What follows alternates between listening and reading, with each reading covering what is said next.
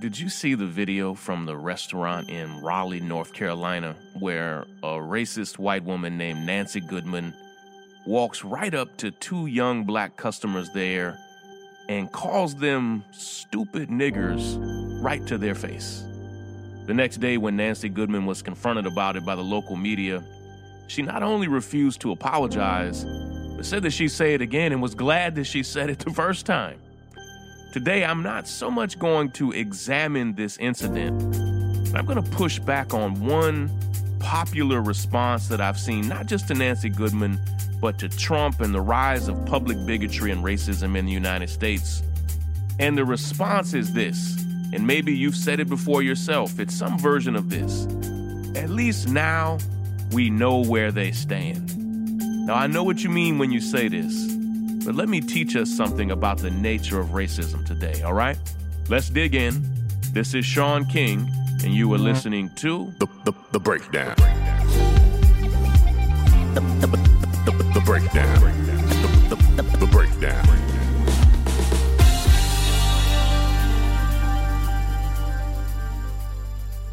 Earlier this week at the Bonefish Grill, which is like a slightly nicer version of Red Lobster, and I've been to a Bonefish Grill before. Earlier this week at the Bonefish Grill in Raleigh, North Carolina, two young black women were just there having a nice meal together, when an older white woman who was also there in the restaurant as a customer decided that she really didn't like the fact that the black women were speaking loud enough to each other that she heard them. Now, this isn't new. Anything above a whisper from black folk seems to bring out the bigotry in a lot of white folk all over the country. Now, they can stand eating in the same establishment with you as long as you stay quiet and get out of their way. But these two black women decided to actually speak loud enough so they could hear each other. And Nancy Goodman was just distraught about it. So much so that she actually reported it to the managers that she was bothered that these two black women were speaking loudly to one another.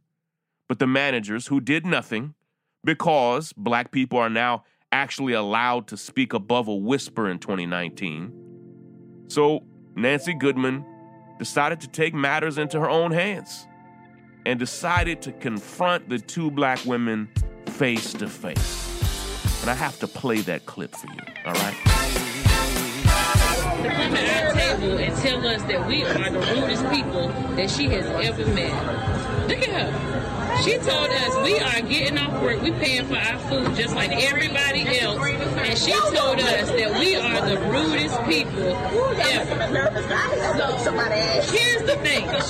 Here's the thing. What you gotta understand is that you don't know what people going through. Oh, you want to come over here? You want to come? She ain't gonna come over here. Yes, you will. Yes, you will. Don't talk. This is real stuff. Good friends that are black, and I love them. We never said anything about color. We never said anything. So here's the thing. Let me understand. You're too loud. We're too loud. In your opinion. Let me show you my money. It's just as green as yours. Oh, you're so stupid, nigga. Stupid? No. So call your black friends a nigga. Call your black friends a nigga. So she basically just called us a nigga. Yeah, Nancy Goodman walked right up to these two black women and called them stupid niggers right to their face. Hard R. She emphasized the hard R very clearly, called them stupid niggers right to their faces. Then the next day, when confronted about it by local reporters there in Raleigh, Nancy did something that we really haven't seen in recent history, and I fancy myself to be a bit of an expert at tracking public bigotry, and this was new. When confronted about calling two black women stupid niggers right to their face in a public restaurant, Nancy Goodman told a local reporter that not only was she not ashamed and wouldn't apologize, but that she was glad she said it, and damn it, she meant it. I want to play that audio for you as well. All right, here it goes. What about your use of the N-word? I used that word because they forced me into it. Do you see how that's incredibly offensive? Yes, I do. That's why I said it. Now, that's new. And when I say new, I mean that typically when confronted face to face with their own open racism and explicit bigotry, really before this year, most white folk would relent and apologize, somehow express remorse, but not Nancy Goodman. Not in 2019. She's sticking with it. And of course she is. Her own president, just a few miles away, right there in North Carolina, held a Klan rally just last week where his supporters openly chanted, "Send her back, send her back," talking about our friend Congresswoman Ilhan Omar, while he basked in the glory of it all for a full 13 seconds. So, of course, Nancy Goodman believes that she can be open and flagrant with her confrontational bigotry because the president of the United States does the very same thing. So why not her? But for just a few moments today, I want to push back on one particular response that I see. And I think it's well-meaning, and I even understand it. Sometimes I even emotionally kind of agree with it. But today I want to push back on something that I keep hearing over and over again and tell us why it's problematic. Every time Trump says something racist, every time we have another Nancy Goodman moment where somebody is just openly, brazenly racist, I see some version of this same response, not from a few people, I see it from thousands of people, including well-known, verified folk, all right? The response goes something like this, all right? At least now we know how they feel. Or I see something like this. I'd rather them be open with it than hide it and keep it to themselves. Have you seen or heard that before? At least now we know how they feel, or I'd rather them be open with it than hide it and keep it to themselves. Because I see people saying that every day. And listen, I understand this notion that we would rather know that somebody is a racist than not know, assume they aren't, but behind the scenes they actually are. I understand that, but that oversimplifies and really misunderstands the very nature of racism itself. Let me break it down. Break it down. Racism is a virus. It spreads, it grows. And what we are experiencing right now in the United States is not just an explosion of hate crimes where real people are being assaulted and maimed and harassed and killed. We're experiencing that. We are right now at the peak of hate crimes in modern American history. But we're also experiencing the most widespread normalization of racism and bigotry in this country in generations. In those two things, the public normalization of racism and bigotry and the spike in hate crimes, those two things are deeply connected. When racism and bigotry and misogyny and sexism and xenophobia and Islamophobia, when hate is normalized in this country, it doesn't simply stop with you now being informed of who's racist and who isn't. It spreads. It has victims. When white supremacists marched on Charlottesville, openly saying that they were there in great part to represent Donald Trump, they killed people. They ruined people's lives. And maybe you're forgetting, but we've had a horrible surge in violent attacks from white supremacists all over this country. And trust me, the people and families of these attacks would much rather hear me. The people who have been targeted and attacked by racists and bigots and white supremacists would much rather those bigots have kept their bigotry to themselves. See, when it's publicly acceptable for you to walk right up to two black women and call them stupid niggers in the middle of an upscale restaurant and then stand by it, it doesn't just stop there. Yes, we all now know that Nancy Goodman is a racist. But trust me, those two women who were on the other end of that, they're not grateful for that moment.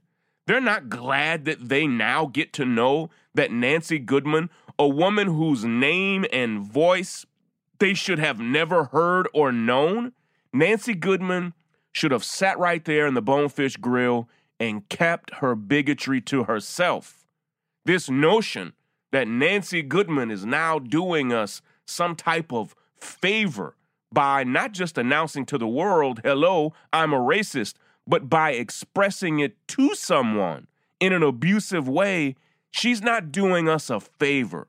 It's not better for those two women to have experienced this. Listen, Donald Trump did not do Congresswoman Ilhan Omar a favor when he allowed his followers and encouraged his followers to chant, send her back, send her back. That has made her less safe.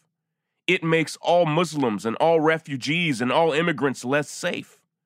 He didn't do that to Congresswomen Ilhan Omar and Ocasio-Cortez and Rashida Tlaib and Ayanna Pressley. Trump didn't do that when he tweeted them. He didn't tweet that he wanted them to go back to their country just so he could do us a favor and let us all know that he's a racist. Like, that's not what's happening there.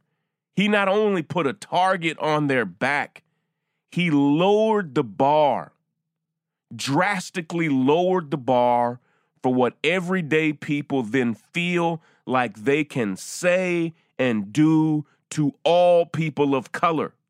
This idea, this thing we tell ourselves, well, at least now we know he's racist. Listen, yeah, it would be great if we could just somehow know who's racist and who isn't. But that's not how it works. It's not a good thing when people feel so safe, so comfortable, and so protected in their bigotry that they can do whatever they want with it. It's dangerous. So yeah, it is a bit of a unintended benefit that when Nancy Goodman calls two black women nigger, that we now all get to know that Nancy Goodman is a bigot. But I would rather Nancy have kept all of that shit to herself, eat her meal, and understand that she can't speak to people this way. I would rather politicians not lead their followers in racist chants or to tweet racist tweets. And I say this as someone who literally needs security to get around this country safely. I say this as someone who helped put violent bigots behind bars. It's not a good thing that bigotry is spreading and growing because its normalization leads down a dark, slippery slope. The normalization of open bigotry is what has caused the Trump administration to issue a Muslim ban. It's what caused the Trump administration to separate refugee children, even infants, from their parents, then deport the parents on purpose and keep the kids and send the kids off to foster homes just to be cruel. Open bigotry, it might make you a little bit more informed about who's who, but it does a hell of a lot more than just that. The bigotry itself is harmful, but the harm that it inspires is costing people their lives. So let me close with this thought. Anytime bigotry is normalized, it puts real people in danger. Anytime people grow more and more comfortable with their open bigotry, it puts real people in danger. So no, it's not better that we all know where Trump stands. We already knew where he stood when he called for the Central Park Five to be executed in 1989. We knew where he stood when he was sued by the government for racism and housing discrimination in 1973. We already knew he was a bigot. And we're not just getting more informed. He's causing real people harm. Nancy Goodman is causing real people harm. And bigots across the country are doing just that. And when leaders begin expressing open bigotry the way that Trump's doing right now, it opens doors that are going to be very hard for us to shut back. Break it down. The breakdown. Thank you all so much for making it all the way through this episode of The Breakdown. If you haven't already subscribed to our podcast, what are you waiting for? Because we'll be right back here every single weekday, breaking down important news stories and issues. And we'd love for you to subscribe on your favorite podcast app like Apple Podcast or Spotify or Catchbox or Stitcher or whatever it is.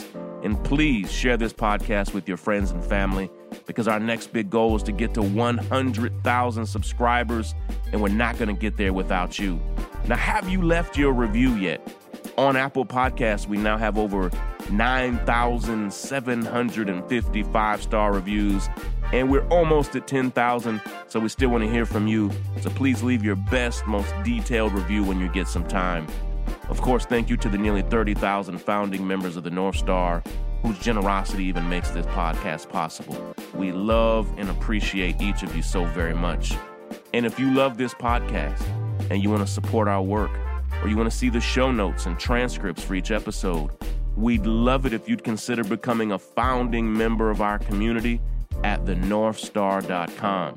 There we not only have our podcast, but hundreds of original articles and stories and commentaries from some of the leading scholars and thinkers and journalists in the world.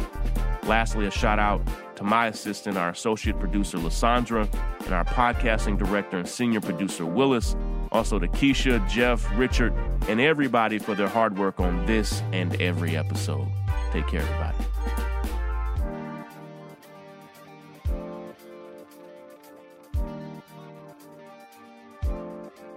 Break it down.